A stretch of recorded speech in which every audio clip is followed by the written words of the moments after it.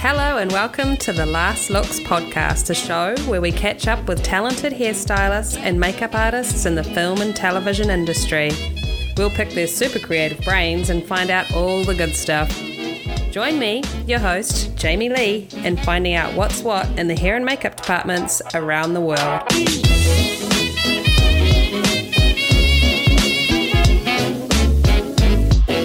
Now it's time for Kit Corner, where we shine a spotlight on artists who've created products with the film and television industry in mind.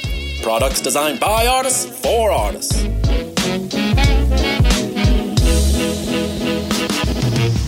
Hi Louise. Hi Jamie, nice to talk to you. Yeah, you too.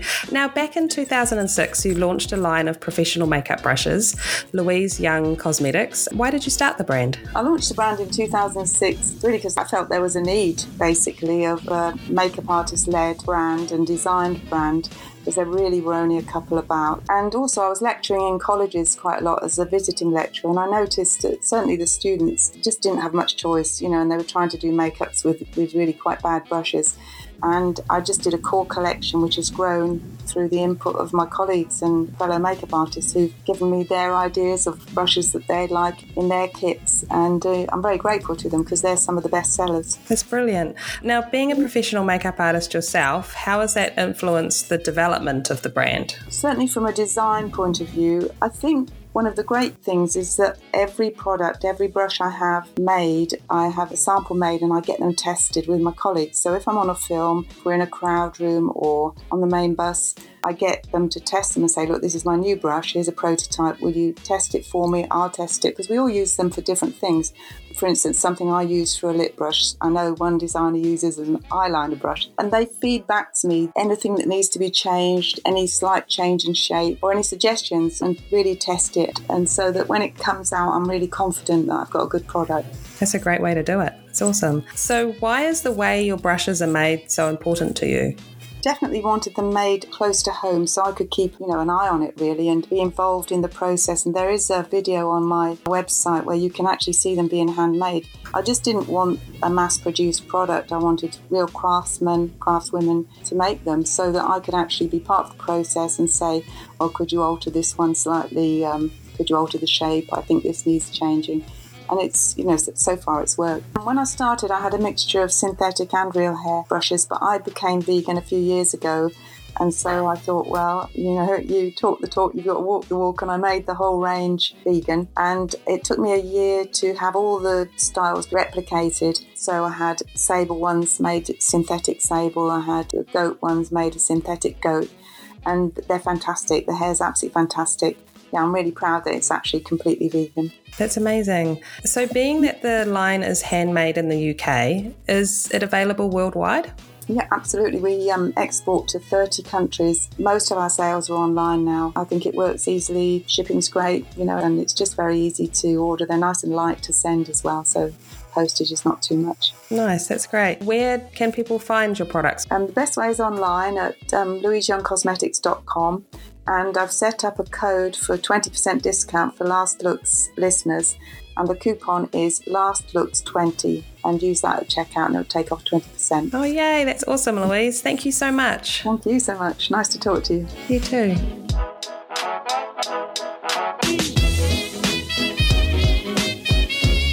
Today we are speaking with hairstylist extraordinaire Mr. Kerry Warren. Kerry shares with us his incredible journey into the world of fashion and film. We chat about his arrival to London from small town Australia and his first British Vogue cover. We talk about his work with Nicole Kidman and Stanley Kubrick to The Great Gatsby with Baz Luhrmann. What a treat. Hope you enjoy. Pictures up. Last looks. Rolling. And action. Hi Kerry, welcome to the Last Looks podcast. Hi Jamie Lee, thank you for inviting me. If we just kick off with the beginning of the story, really, did you always want to be a hairstylist? Since I was probably in my teenage years, not as a child. My one of my sisters was a hairdresser, and I had an uncle who was a barber, and cousins that were hairdressers. So I was sort of around it. So it wasn't anything really particularly foreign to me as a child. You had creatives in the family already. So we were sort of, not that I spent a lot of time with them, but I used to love going to the salon where my sister worked after school on my way home from school, like a little detour, and sort of loved the smell of the perm lotion and nail polish remover and all those chemicals that attracted me. To me, it sounded like, it was like a transformation. It's like magic, They'd go in looking a bit dowdy and come out looking all fluffy and glamorous. To me, they looked like movie stars,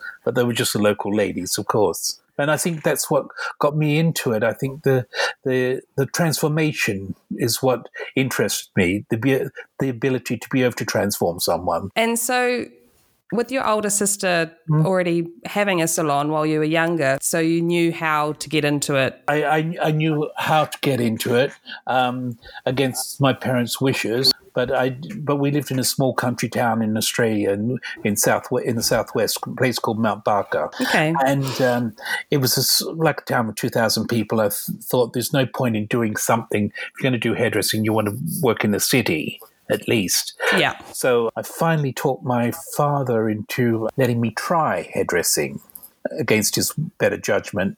And because he had racehorses, and he used to, any of them that were any good, he would send to the city.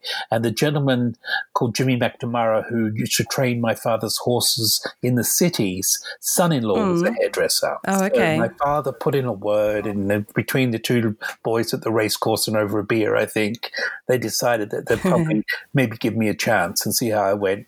And that was it, basically. That's how I started. That's fantastic. So you just skipped the small town salon and went straight to the city. So that was in Perth? Yes, and I had to sign a contract to do a 5-year apprenticeship. It was 5 years? God, mine was only 3. That was in those days. That was in the 60s. I wonder if you guys were doing the same hours, like opening hours in the salon. Did you have late nights and working Saturdays and things? No, we worked half-day Saturdays. We worked from sort of 8 in the morning till sort of 1 on Saturdays. Obviously closed Sundays, and really no late night trading, unless it was a sort of like, I think holiday seasons we probably did late nights, sort of like New Year's Eve or something was a bit later, people getting ready for parties and things, but not really late nights. I don't think it's the heaviest work schedule as what they do have now in salons and things. Yeah. But, I used to do sort of 5 days in the salon, like 4 days in the salon, 1 day a week, technical training college. So we're learning all the sort of the structure of skin and hair and things at technical college, and basically shampooing, cleaning up in the salon, really. Yeah, I think I was kind of doing the same thing. Yeah. But I'm kind of glad it wasn't 5 years. That's a long time. Well, it actually went quite quick, and still friends with all those guys that I trained with. There were like about 4 of us started in the same year, and we get together when I go home and have a few drinks. Oh, nice. That's awesome. So starting in the salon, did you always know you didn't want to stay in the salon? No. I thought that'd be my thing. We used to have this saying: if I'm standing behind a chair when I'm 30, kill me. Well, double and that. back then you thought 30 was old, right? Way too old to be doing hairdressing. I'm way too old to be sort of standing behind a chair. You want to be sitting in that chair. During my training and things, I started to, I think it was about the 3rd year, and I sort of thought I wasn't really very good at hair. And I sort of, went through this panic thing. So I thought either I've got to get my act together or get out of it. Right. And because the people I was working with around me were doing better than what I was, sort of their work was far superior. And I thought, you know what, I've got to show them I could do something. And suddenly everything I was learning at technical college and in the salon and from the different stylists I was helping during the days and things suddenly all clicked in together. This is how it works. This is how you do it. And it seemed to be like not an overnight revelation, but it seemed to happen within a short amount of time, that all the components slipped together I thought, right. And I started doing things, and there was the odd magazine, the newspaper. It wasn't really a magazine, but, sort of like the Sunday papers, which would have a colour supplement. And I was I was asked to do hair for that. So I started doing sort of a few fashion shoots. We had a few models coming into the salon, and I was doing their hair and things for that, and then started getting booked to do the local fashion shows and sort of how they have, they weren't sort of big designer shows, or sort of like more department store shows. Then I got involved in doing some charity things for different charity organizations, and then putting on hair shows. I started to get involved with sort of like putting on hair shows to raise money for charity and things like this. And so that's when all the creative things all slipped together. So I had all the girls I worked with as my models, because they had to do what I told them to do. They didn't have a choice. Otherwise, they weren't going to be my friends. And it's your vision instead of somebody else coming in and saying, "Can you please do this for me?" And you're like, "Oh, the same thing again." Oh. And it was great in that sense.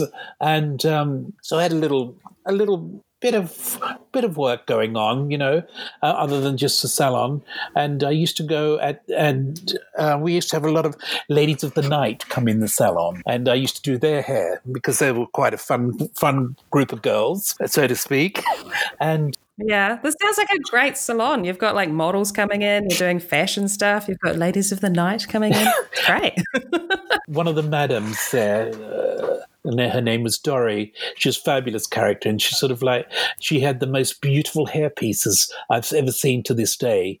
There was she was bleached platinum blonde, and this was bleached platinum European hair pieces she used to come in with. They're amazing. Yeah. We got into this whole thing, and I was obsessed with I Dream of Jeannie. So this has got to think it's the 60s.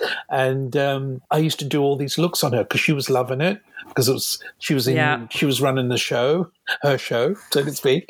And she, with all these sort of like ponytails and braids and and all these sort of things. So I have this great creative outlet for me. Anyway, one New Year's Eve, I got really carried away and gave her this sort of beehive, I Dream of Jeannie, ponytail, braid, you name it, all on, like the whole 9 yards. Anyway, she'd been to a party and she was in a car accident afterwards, and she went through the windscreen head first. Oh, no. Apparently, in days before seat belts and things like this. And at the at A&E, the doctor said to her, "Well, you should thank your hairdresser. It's all this padding you've got in your hair."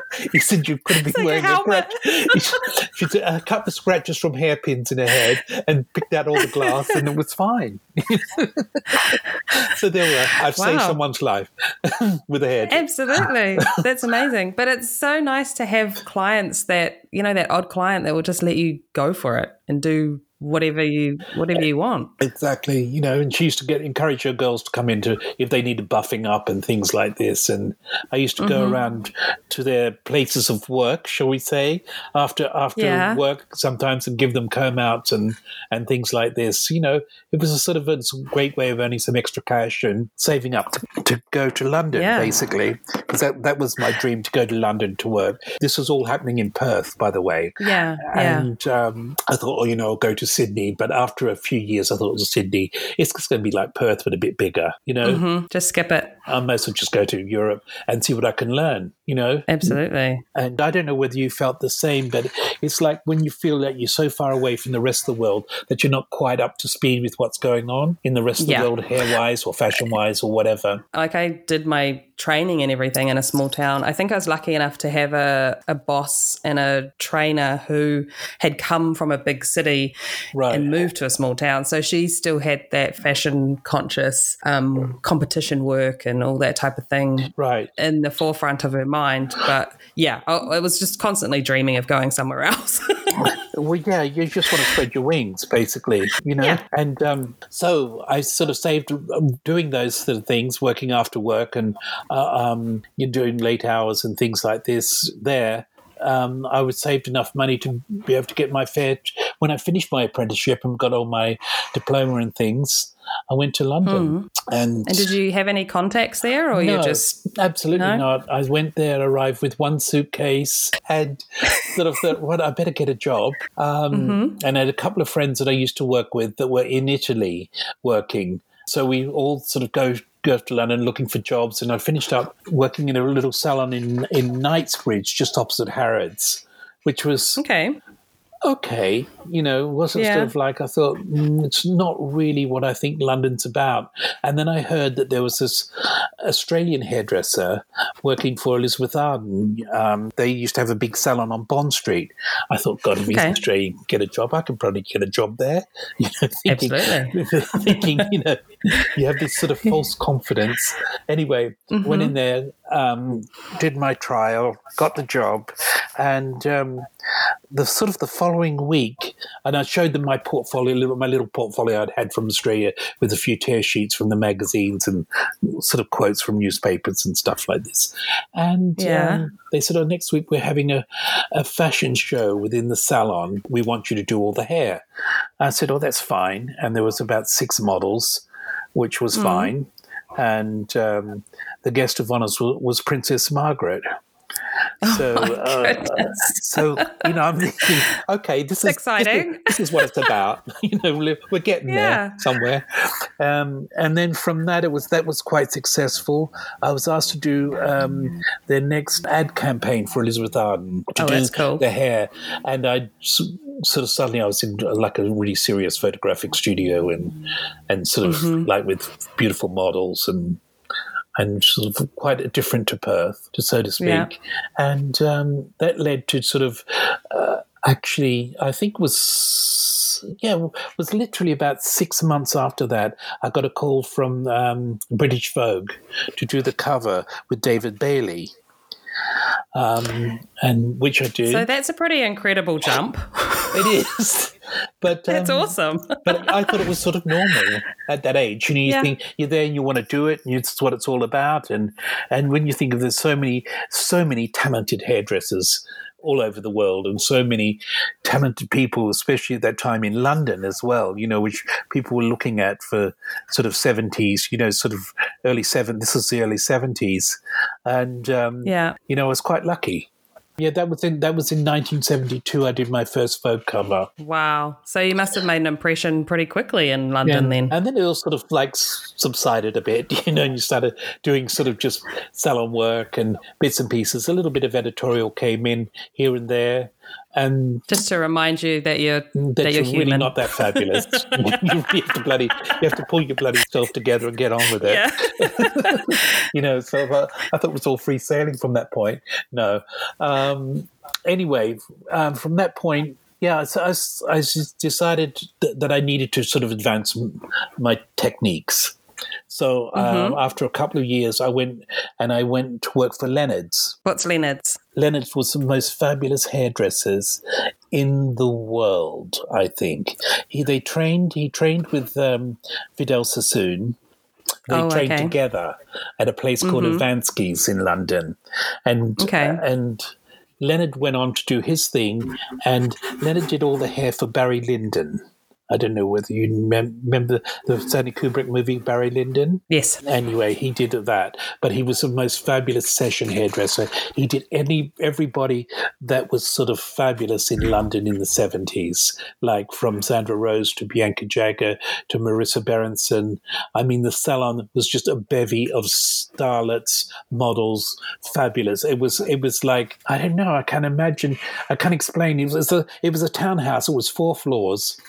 And the ground floor was a sort of a little shop, sort of the reception and shop. And then the other 3 floors were hairdressing and colouring and hair treatments and things like this. And he had the most fabulous group of hairdressers that are absolutely legendary. But his work alone, you should check it out because he's one of the great hairdressers, I think, in the world. That's amazing. So you must have been like a kid in a candy store. Well, it was like my eyes were out in sticks, these people and the looks that were coming out, sort of like these amazing sort of like get at someone's hair and turning it into an afro and, you know what I mean? Just doing the most amazing things. So, like, really quite brilliant. And I can't find the words to explain how fabulous and exciting it was, but absolutely made no money whatsoever. But I learned a lot, and I used to go out on sessions with the senior stylists, to assist them. John Frieda worked there. Oh, fantastic! And I used to go and be John's assistant sometimes. And like a most amazing time, I think. But because I wasn't making any money, I had to sort of be realistic. So I did have rent to pay, and I needed to go out and needed to get something to eat. But I was much slimmer in those days, so maybe there's something to say for it. So anyway, still be broke.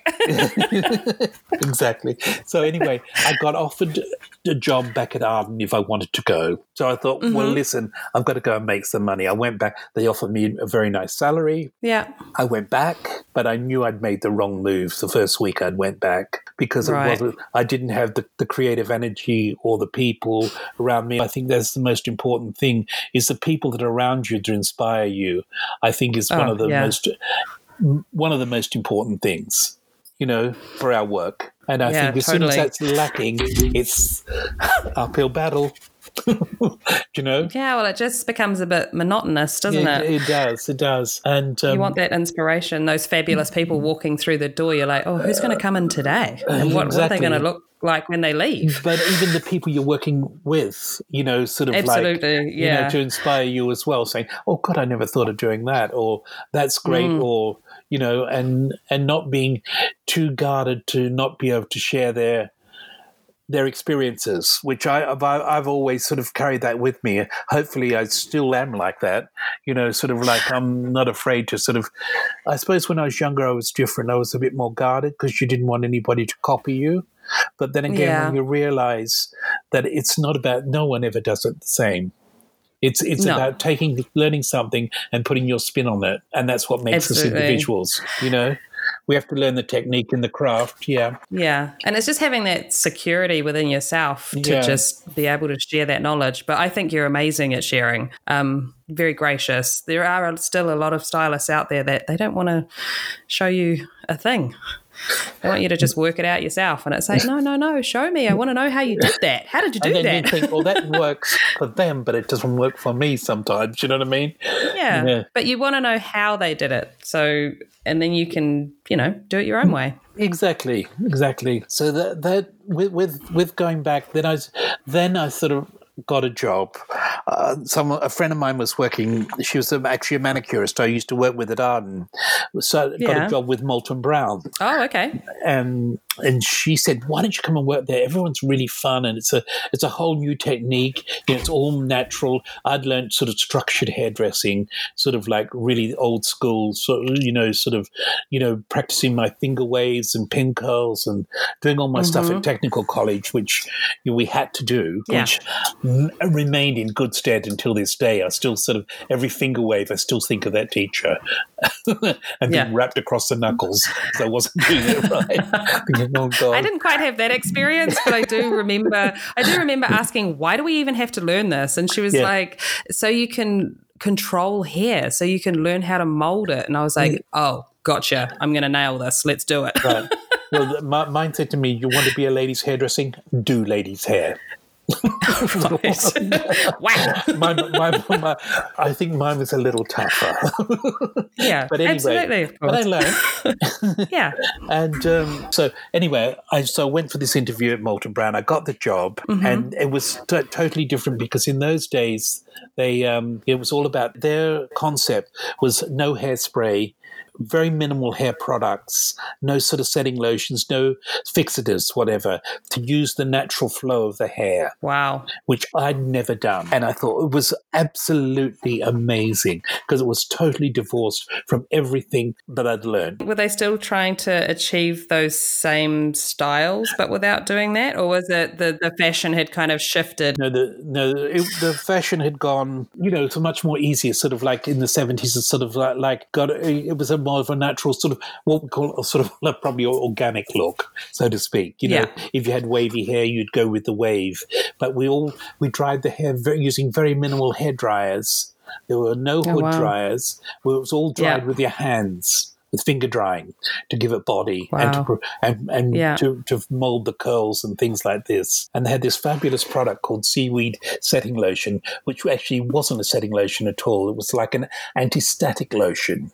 But it was all derived from seaweed and different herbs and things. I don't know what the other components were, but you'd put a little bit of that on the hair, and it would help so when you're drying it, the static. But it was a great look, and it's great for me to use when you're doing sort of like natural looks on film and things like this. I still use those techniques. They were sort of like to dry the hair and sort of not to use a sort of diffuser or anything, but to dry with your hands. To work with wigs like that is sometimes brilliant as well. That's awesome. They sound like they were quite kind of ahead of their time. Like, they had a vegetarian kitchen downstairs in the salon. It was very advanced. It was sort of like the thing to have in London, and it was on South Molton Street, which was like a sort of fancy shopping street near Bond Street. It was it was a really nice environment. It was all sort of like ferns and very green, so to speak.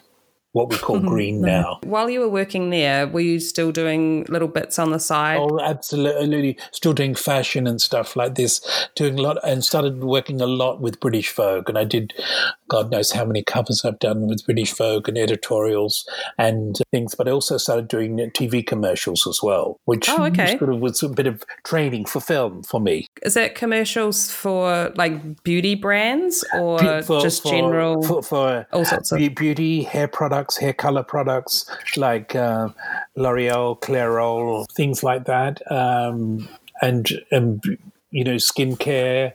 I did car commercials, everything. Anything to get out of the salon racing and get in the studio, I wasn't greedy. I'd just take everything. No, well, it's just having that variety. It keeps you interested. But it's just learning it, and it's sort of like but you're constantly learning. And I think that's what's another great thing about our profession is we're constantly learning, You go into a new job, and it's absolutely a new group of people, a new concept. It's like rethinking it again. Don't you find? Absolutely. I love it. I think that's what made me think I can't work in a salon for the rest of my life. I can't walk into the same building and work with the same people every day. I'm just going to flatline. Exactly. Yeah.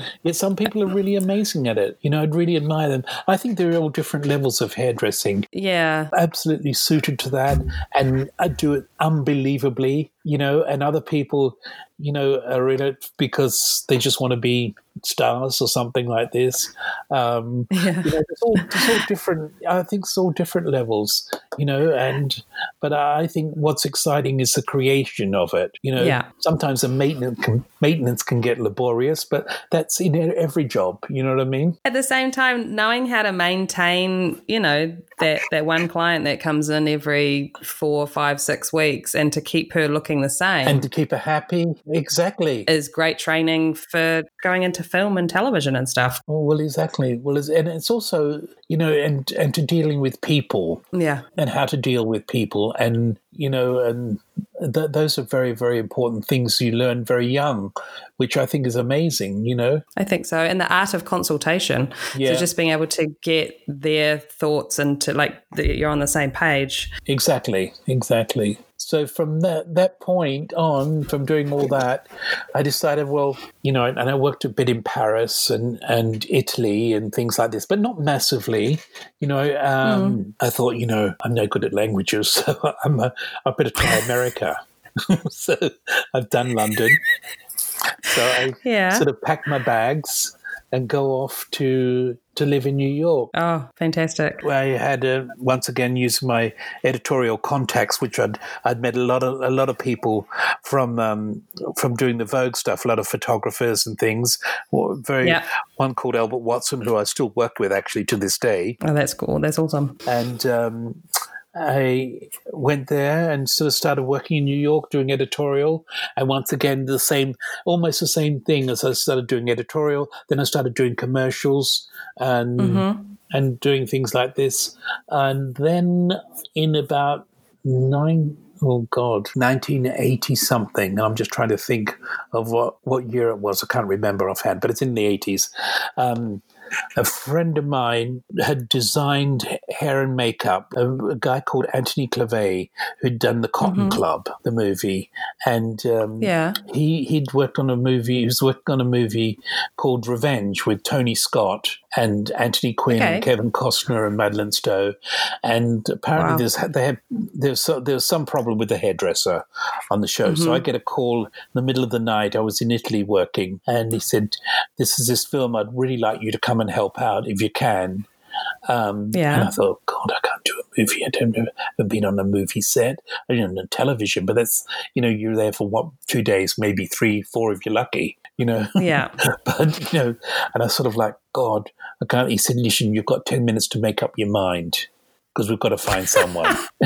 Anyway, I thought, well, the worst thing they could do is they could throw me off the set if I'm useless. That's the worst that could happen. So I thought, go for it. So I did. And it's a movie called Revenge. And where was that shot? It's shot in Mexico, in New York? Actually. No, in Mexico. Oh. Yeah. Wow, cool. In Mexico City, Cuernavaca, and Puerto Vallarta. We did those. Oh, my goodness. Yes. And so it was fabulous, and I love Mexico. It was beautiful. And I love the Mexican people, actually. I think they're wonderful. Wonderful people. I love Mexico. Anyway, so that was my first movies. Then I thought, well, I'll just go back to New York and have a sort of a bit of a normal life, carrying on doing what I did before. And then I got a call from the producers, one of the second AD, a guy called Jim Scotchapole. He was on Mrs. America with us, but he was a line producer on Mrs. America. Oh, nice. Anyway, so he called me up because I'd worked with him with a Revenge and said, "Listen, we're doing this movie down in Buenos Aires," and said, he said, "Do you want to do it? It's 1920s." And I said, "Oh God, I've always wanted to do 1920s. I love the 20s. Oh my God, like a dream." And I thought, oh my God, I'm never going to remember how to do a finger wave. I can brush up on my pin curls. I thought, oh shit, should I do it? I went through this dilemma. Anyway, I did it. And I had this fabulous assistant called Isabel Nattori, and she didn't speak a word of English, but she had the most fabulous test. Because I said to the production, I said, I need someone that really knows their stuff here, because I don't speak the language. I need someone that can handle doing finger waves, like this. Anyway, so we're in this little office testing. Isabel walks in. She's tiny, smoking, and I explained with an interpreter that I needed to see her do finger waves. She took a drag on a cigarette, put it on the counter, wet the hair, did the whole head, and picked the cigarette up before the ash dropped. I thought, okay, you can do it. You got the job. And looked at me like she could have killed me. I thought, she's the girl. She's the girl for me. She's gonna. But we used to have these amazing conversations. Neither of us. She didn't speak English. I didn't speak Spanish, and yet we talked all day. We get told to shut up and get on. But it was like, and I understood every single word because she was so dramatic. She was so animated that you could get, And she was so protective of me. She was unbelievable because I had a collection of vintage 20s hair combs that I'd taken for some big ball scene and party scenes we were having. And the movie was called Naked Tango, by the way. And it wasn't porn. No, it had Vincent D'Onofrio. I didn't even think about that. And anyway, she'd say to me, she'd sort of like look at me and say, "Be careful, you watch her because I don't trust her. She'd obviously worked on another movie and she's probably a bit light-fingered or something like this." I mean, she was brilliant. I mean, lovely, lovely, adorable woman. Adorable. Those things make jobs magic, Oh, absolutely. Just meeting those characters. She sounds amazing. Did she just continue doing hair, or did you stay in touch with her? I think she's passed now. No, I used to for years. I used to send her little gifts from New York and things like this, and she loved dressing up, and she was just a lovely, lovely lady. Oh, that's so sweet. And she said to me she wanted me to meet her mother because her mother spoke English. Oh, nice. So I went to this big birthday dinner for her, and the mother was there, and the mother could say, "Hello, how are you?" That was a English. I'm sure you still had a blast. I did. I had enough wine. I spoke Spanish in the end, I think. Now, was that the first time on those two jobs that you dealt with like the humidity, dealing with the hair and everything, or it wasn't? You were there at a good season and it wasn't too bad? Well, we're there in quite good seasons. Like Cuernavaca, for instance, is the most beautiful weather. If you've ever have a chance to go there, it's like every day is like a perfect spring day. So it's like clean, dry, great then. no humidity. Mexico City is another story. Puerto Vallarta is a little bit more humid there. That's by the ocean, isn't it? Yeah, around the water. It's a bit more humid, but, the great thing with 20's hair, it's not going to drop that much because it's so scalp-like and like close to the head-shaped. Like a little bobs and things weren't going anywhere. Nothing waves were nailed in. Basically. Yeah. I think it's always my first thought when someone tells me that a film is on a location, I'm like, what's the weather like there? Right. What am I going to be dealing with and battling with? Yeah, exactly. If you're doing Marie Antoinette, I think it's time to worry. You know what I mean? Yeah. You think, oh my Jesus Christ. Absolutely. So on Revenge, were you the hair designer on that, or were you just helping out? I was just doing Kevin Costner, Anthony Quinn, and Madeleine Stowe. Oh, okay, cool. But on I was the head designer on Naked Tango. My first design job, and it still still doesn't look too bad when I see it pops up quite late on television sometimes, and it still doesn't look too bad. I'm going to have to watch it now. I haven't seen it. I'm not embarrassed about it. That's for sure. I don't want to dive under the seat when it comes up. That's good. It's always a good sign. It's always a positive. And then what happened next? Back to New York, back to normal life, carried on, and thought, never going to do another movie. That's it. Got the 20s out of my system. Yeah. And I was sort of like, I got caught in a bit of a rut in New York, and I've lucky enough to have lots of jobs and bought a lovely apartment, had a really nice time, have some wonderful friends there. But I still thought that, you know what, I need to prove myself one more time. So I thought I'll go back to London, but I'll go back freelance this time, not associated with a salon, and which I did. And then I got approached by John Frieda, who asked me to get involved with the product side of the John Frieda products at that time.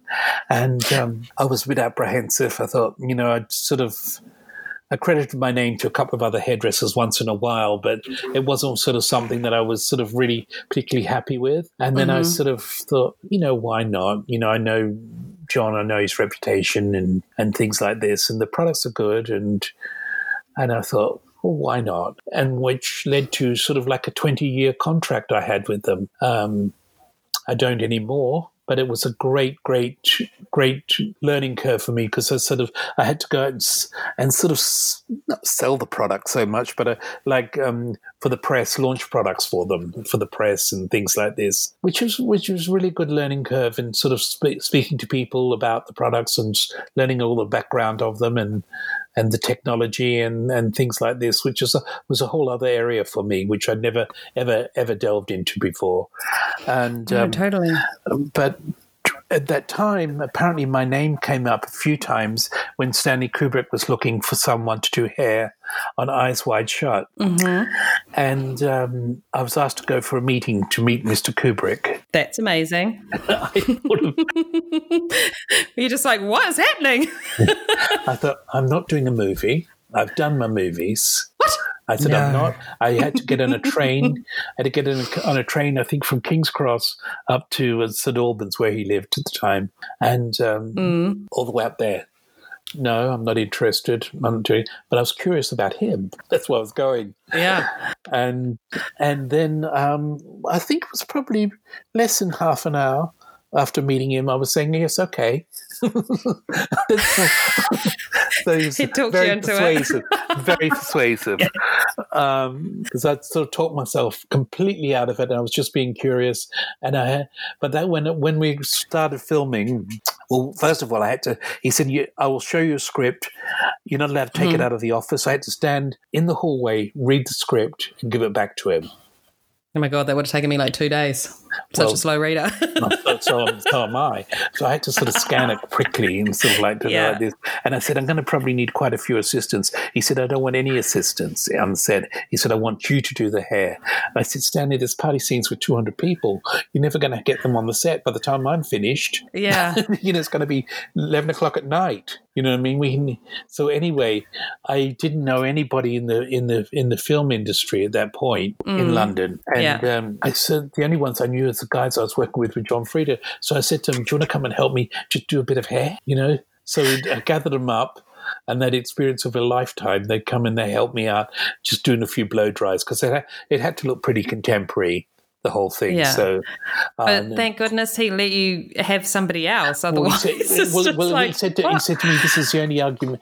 He said, "This is the first argument you're going to win," and he said, "And the only one." I said, "Okay." I said, if I can't produce what is necessary, it's meant to be a New York style party, and the people are not going to have their hair done. It's going to look ridiculous, Stanley, because those women are high maintenance, especially sort of those high end parties. It's all about blow dries and they're done. Yeah, he would have appreciated your honesty, I'm sure. They're not rocking up in a ponytail and things. You know what I mean? And but I love Stanley. He was a wonderful, wonderful man and great sense of humour. And we were together for 2 years working on that project. Went over how long? Sorry, 2 years. Oh wow! It went from I think 97 to 98 to 99. I think we went through those 3 years on it, but over a period of 2 years. Just kind of off and on. It wasn't consistent. No, pretty much. We had one summer break. Oh my goodness. They gave the actors a break. That's fascinating. And then there was just Robert McCann was doing makeup and I was doing hair. Robert was a wonderful makeup artist. He's no longer with us. And we became great friends. And I mean, there's only two of us. He was doing makeup and I was doing hair. And that was it, basically. I mean, over that period of time too, all those long hours and days, and oh my God, he used to wake me up and set as I'd fall asleep snoring, so to speak. Come on.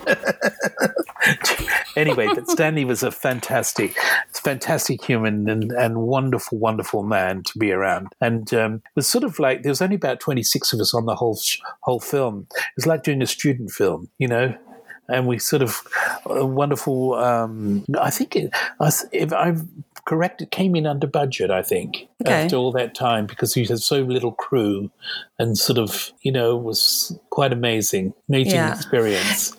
And from that point, Tom asked me to do Mission Impossible 2. Oh wow! So that's completely different to Eyes Wide Shut, isn't it? Exactly. So we're off to go to Australia with Tom and Tandy Newton, and I was the hair designer on that as well. But doing Tom and Tandy on set. You found that quite different, like just getting into that action side of things? What was great was with John Woo, who was wonderful, and it's great to see all that action and sort of do all the. I'd never done anything like that before. It's the first time I'd ever done sort of action movie, so it was having stunt doubles and all that kind of sort thing. Of stuff.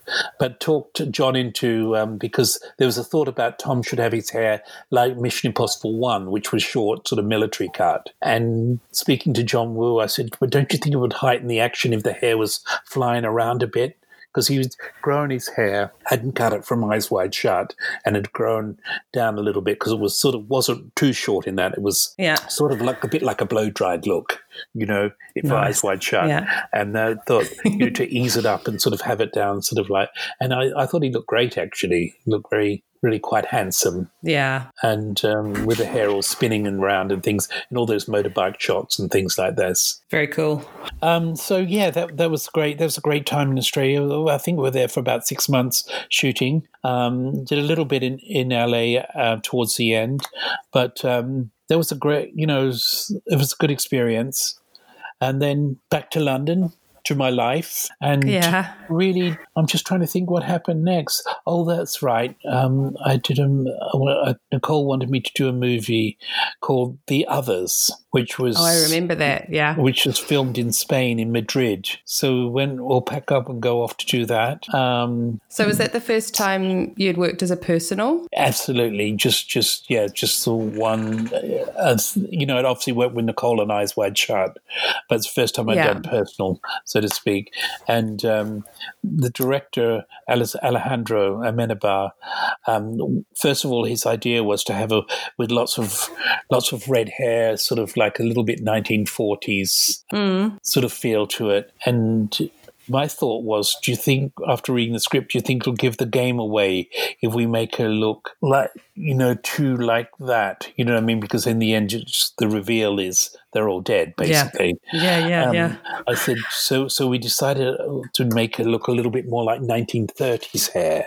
So it's back there, because she was meant to live on the Channel Islands. And I said, well, she wouldn't be sort of cutting edge London look in the 40s. Yeah. She would have been a bit backdated, I thought.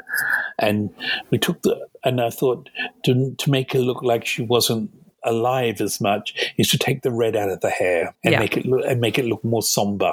And that's what we did, basically. And it went there. And I think it was the correct thing to do. It was one of my favourite hairdos, actually, on Nicole, that look. I really enjoyed that film. I love that twist at the end. It was just like, what? Oh, didn't see that coming. Yeah, it was good. He's a brilliant director. Wonderful. It's so nice to be able to work with a director to kind of just work out those little bits and pieces within the story. Like the subtlety of it, yes.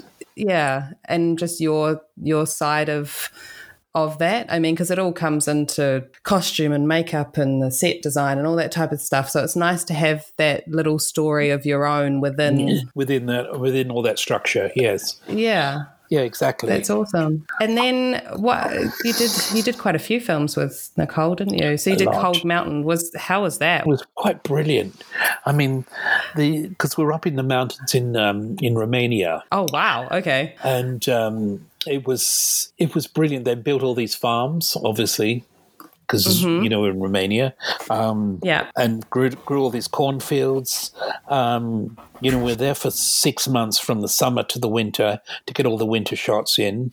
It was lovely. I liked the movie. It was.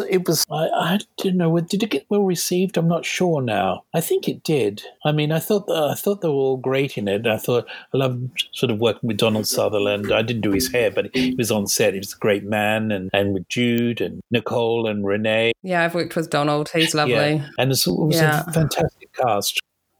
Brendan Gleeson, and really lovely. And I sort of quite like the hair in that, all that sort of tons of flowing auburn, like strawberry blonde hair. Yeah, it was pretty. And then it looks like you went, I don't want to go through everything, but I think the transition from Cold Mountain into Stepford Wives, that's quite a whole different situation, isn't it? Yeah, I mean, wow. I mean, that must have been, I imagine, a lot of fun. I like the blonde hair in Stepford Wives. Yeah, when she's sort of like the reveal and the blonde, from the short dark hair. Yeah, well, it's nice to be able to, I don't know, have such a character change within a film. Well, that's always fun for us to do those sort of things, isn't it? When you sort of like dress someone up. But one of my favourite looks I've ever done on Nicole was a film called Birth. Absolutely beautiful, I think. Is that the first time anyone had kind of seen her with hair like that? Yes, yeah. Yeah, so that's pretty cool. Yeah, but I thought she looked great. There's a scene where she's at the theatre, and I think it's one of the most beautiful shots I've ever seen of Nicole, I think. She looks absolutely incredible. It's just the eyes flickering and she's sitting very still. It's a beautiful scene. That's awesome. But for that look, was that written into the script that she would have short brunette hair? She'd lost her husband. Right. She's so she's almost defeminizing herself, you know what I mean? Sort of like, don't look at me, you know what I mean? Are you sort of like going through a change? And also with director it's Jonathan. Yes, Jonathan. Jonathan Glazer. To take the color, de-glamorized New York.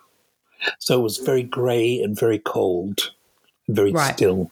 She was wearing grey clothes, grey skirts, little grey silk blouses in the freezing snow, with a sort of colourless hair and sort of simple makeup. It was really sort of desaturizing New York, so to speak, which I thought was a nice idea to do. Like, basically, I was using sort of Gene Seberg reference for the hair, Right. And it's so funny because even though she's going through that and trying not to be, like, trying to downplay how she looks, she still looks beautiful. Well, she looks, and I think it's the first time you see her without all that hair and without all the glamour things going on, and she still looks extraordinarily beautiful. I think. I tried to talk her into cutting her own hair off, but she wasn't having it. So when did you start working with wigs? Was that like before getting into film, or did the wigs kind of come along with working in film? I used to use them on commercials and things like this. Okay. Not not at the level of, there were sort of, cheapy ones, that I'd chop up for a little bob or something like this. Or basically started on Naked Tango, really. It was my first big wig moment. Okay. Yeah. And was that the first time you'd had something custom made, or yes, were you still, lace front, yeah, and yes. And do you remember who you went to for that? Oh, the wig was designed before I was brought on board and was done by Paul Huntley. Okay. Paul Huntley cool. in New York, yeah. So it was all ready to go. You just had to work out how to make get it work. on there. Yeah. Get it on the head and make it look believable. And then, because I'm always interested in how people learn how to work with wigs, because some people are lucky enough to have worked under someone who can teach them all the ins and outs with wigs, and then others just kind of have to work it out themselves. Basically, I worked it out myself in a sense, Yeah. But I feel like you've worked with some pretty amazing quality wigs, so that's always very helpful too, isn't it? It makes it life a lot easier than when you're not. And I love my Peter Owens. Who doesn't? I've had some beautiful wigs done by him. Yeah. Is that who Nicole normally uses, as Peter Owen? Yeah, we did. We used to, when I worked with her, yes. Yeah. I mean, Stepford's all Peter Owen. The others, the hours... Yes, pretty much so, yeah. Nice. I love how certain actors and actresses are really happy to go with wigs to help get that look and that change. Well, I think, you're saving your own hair as well because it can get so damaged, daily maintenance, you know what I mean? Oh, totally. With constant use of colouring and dyeing to get to that point of what the character needs to be or what you want it to be, you can quite often sort of put a lot of stress on the hair, and a lot of the groundwork can be done without you being there. Yeah, you can get a bit of the prep in before they get into the chair. It's like I love the Dolly Parton line, who does your hair? Shit, how do I know? I'm never there. I haven't heard that. That's awesome. You haven't heard that? Oh, I think it's a genius line. No, yeah, it is. That's awesome. So with having such a varied career, really, I mean, salon, fashion, film, print, runway, how different do you find fashion is to film, just in your everyday working? Oh, extremely. I mean, fashion, you're with a crew of probably about 10 or 12 people. Yeah. And it's much more involved. Sort of those, you sort of have conversations with the stylist and, the fashion editors, photographer, what lighting and sort of where we're going to go, what the little story is of the shoot and how you're going to make your characters look and things like this. And I think as the years have gone on, they've got much more of a production than when I first started. First of all, you turn up with a hairdryer and a few brushes and some hairspray, and now it's sort of, and now it's almost trunks of wigs. You know what I mean? It's a little bit more.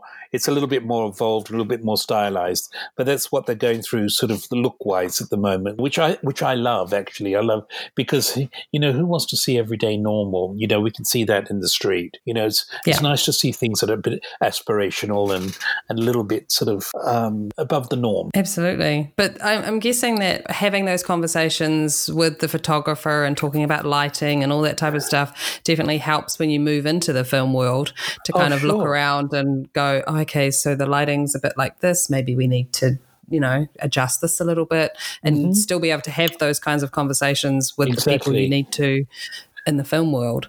We can see what they're doing to a face, what lighting does to a face. And what light can do to a wig, as we all know. They'd kill it, or kill the person that's doing it. Yeah, exactly. It's like, what are you doing? What are they doing? Are they looking at the monitor? Are they seeing what's happening right now? A nice bit of side light on a lace. It's always attractive. You know what I mean? It's like, help. Absolutely. I was at one point, I was working with someone, I won't remain nameless. I was going to make my own scrim and take in, throw a bit of shadow across the forehead. I know. It's just like you feel like just yelling out, would you help me out a little bit here? Exactly. So throughout your career, what do you feel like was the single best bit of advice you were ever given? Single best bit of advice? That's a tough one. This really tough stylist, when I was first doing my apprenticeship, really tough bitch she was. Horrible woman. There's always one. She told me I'd make more money on the street corner than doing hairdressing, so get out of her fucking sight. That was a good piece of advice. I thought, you thought stuff you. Exactly. I said, I'll show you. Yeah. I think I had something similar. It wasn't as harsh as I'm finding out that I have a softer story than you. But I remember going in to talk to one of the local hairdressers in my small town, and she was just like, well, do you want to work in the salon? And I was just like, well, yeah, but I want to get into like fashion and film or like something like that. And she just kept going on about, I don't think that's right for you. It's going to be really difficult. And I don't know if you can do that. And I just walked out of there going, yeah, I can. And I know you. And you hope she's going to, why don't you sort of get all your CV together and just a small stack of DVDs and drop them off to her. By the way, you were saying? Like it's a type of advice, but it gives you strength. Yeah, exactly. I've had some great people that have obviously encouraged me on the way, but there's been so many. I mean, yeah. Well, what would you tell somebody if you had somebody who wants to either get into fashion or film industry? Do your research, study. Look at references. Never, always sort of, whether it's not magazines so much, more like books or art books and things like this, and really do your research and things like this. And I find those things fascinating, and I find old movies fascinating because you learn from them. And I think to me, one of the greatest cinema hairdressers was Sidney Gilaroff. Do you know who he is? No, maybe I need to do my research. No. He created all the looks for Hollywood in the 40s. Well, I think from the 30s, 40s and 50s, and it went into the 60s. He sort of like designed Rita Hayworth's hair, Ava Gardner, did all those girls, all those amazing, iconic beauties that we still probably reference to today. Yeah. And he was, I don't think he's ever part of the union. I think he worked off set, but he designed all the looks. And then I think it was like someone like Joan Crawford wouldn't do a movie without him designing her hair for her. Oh, wow. And just because he inspired sort of fashion of the time, and also, and still like 60, 70 years later, 80 years later, we're still looking at those things and those images when you see the most beautiful waves and the most gorgeous polished hair.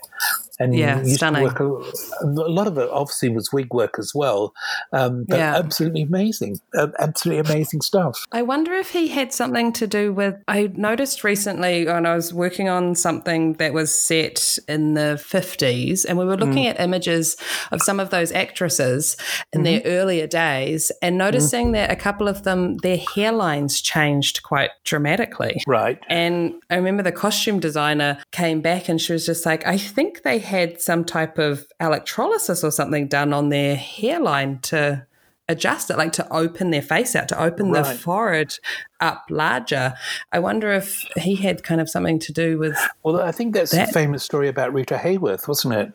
They didn't they heighten was it Rita her, that we were looking at? Yeah, like her forehead. Heightened forehead because she had sort of a lower forehead, and then they made her hair red. Obviously, she's a brunette. Yeah.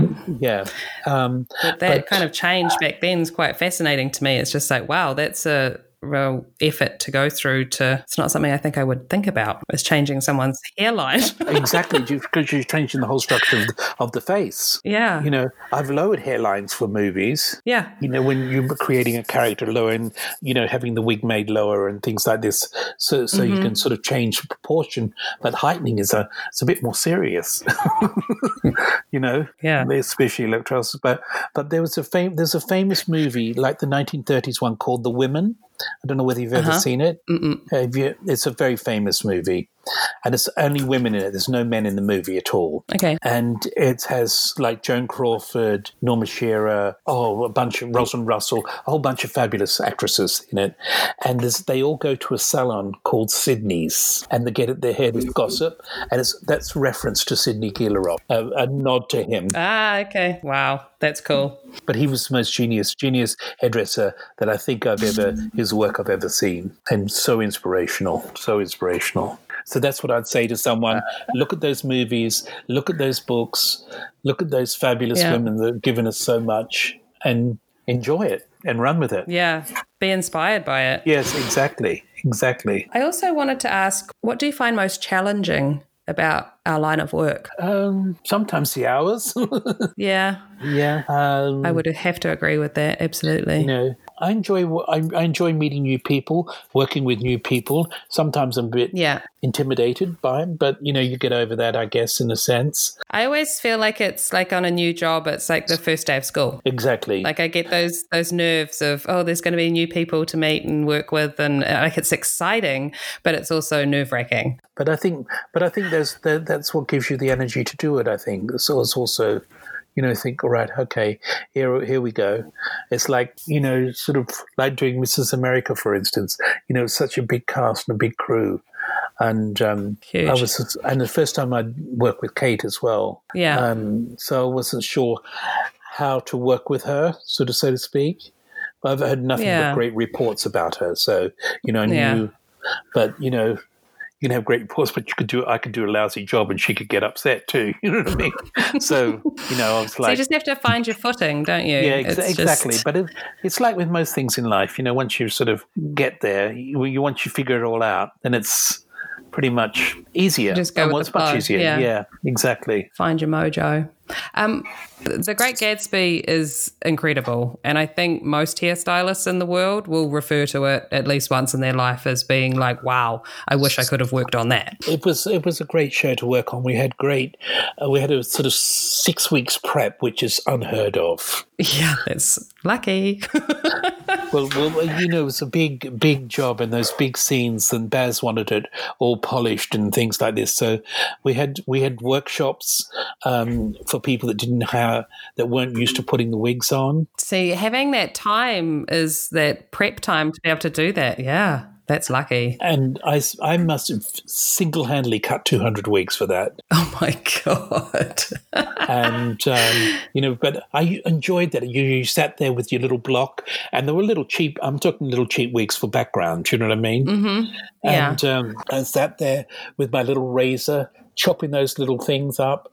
You know, it was so funny because everyone assumes everybody had a bob in the 20s, which they didn't. And I was reading the correct way to do finger waves in the Book of Rules of Hairdressing is to razor the hair. So you eliminate the weight and you have ends that are easier to mold, which absolutely makes sense. Absolutely makes sense. Because you try to do a finger wave on a bob. Yeah. And you finish up with a lump at the bottom. Yeah. You know? And to razor them out. Just have those tapered ends. Yes, exactly. Yeah. You know? And it looks much more believable, you know? So, and I was sort of like saying, right, this is how I'm going to do it.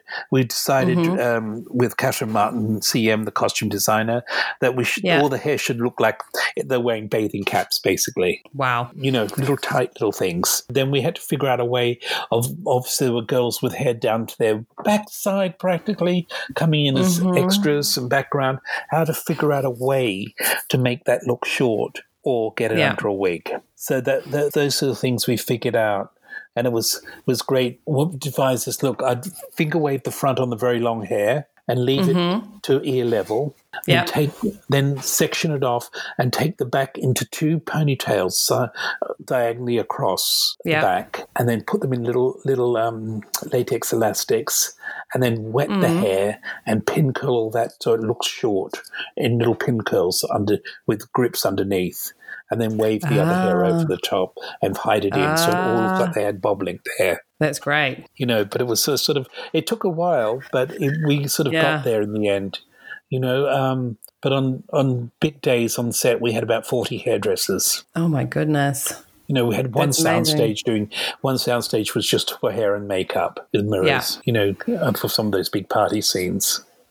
And then I remember you saying something about, because for people's turnaround and stuff like that, you were having another team of people come in to... a group of girls and guys from the Sydney Opera come in and dress the wigs for us. Everybody's numbered and allocated, and we had a portable wig wardrobes basically that were on wheels. Yeah. So everyone was numbered. So extra number 3 would have wig number, say 3, 6, 8, or 9 or whatever.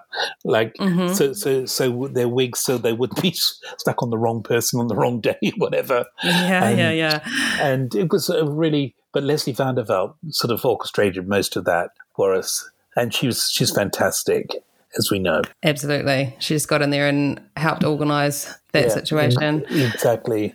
I don't think anybody else could have done it. I know I couldn't have, We could now because you've seen it done. But I couldn't do it as well. Oh. But no, I'm sort of proud of Gatsby. Oh, it's beautiful. And I mean, working with Baz Luhrmann, come on. That's everything he does is pretty beautiful. I mean, you did Australia too, right? Yes, I did Australia with him, which was nice.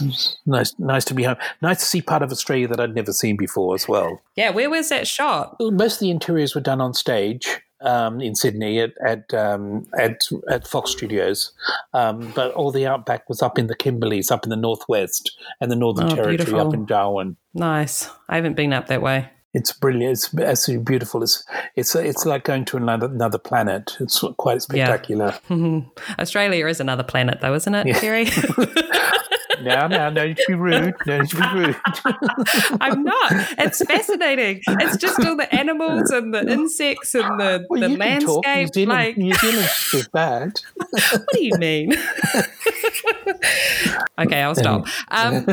Just so everybody knows, I'm married to an Australian, so it's okay. Oh, okay. You're allowed to say it. You can get away with it. Exactly. Okay. And then I just finally wanted to ask you, is there anyone that you would like to hear interviewed on the Last Looks podcast? Who do you think would be interesting to listen to? I think, Leslie Vanderveld. Yeah, I think so too. Yeah. She's a talent on its own and a force on her own, I think. Awesome. Well, thank you, Kerry. You have been a true delight. Oh, thank you so much, Jamie Lee. There's no need to be polite to me now. It's all over. Why start now? Thank you. Right, thank you so much. And I hope it's informative, and hairdressers, get out there and do it and have fun. We're in a great, great business, and it's fantastic. And I agree. It's endless. And I'm still learning to this day, and hopefully I've learned something today. That's awesome.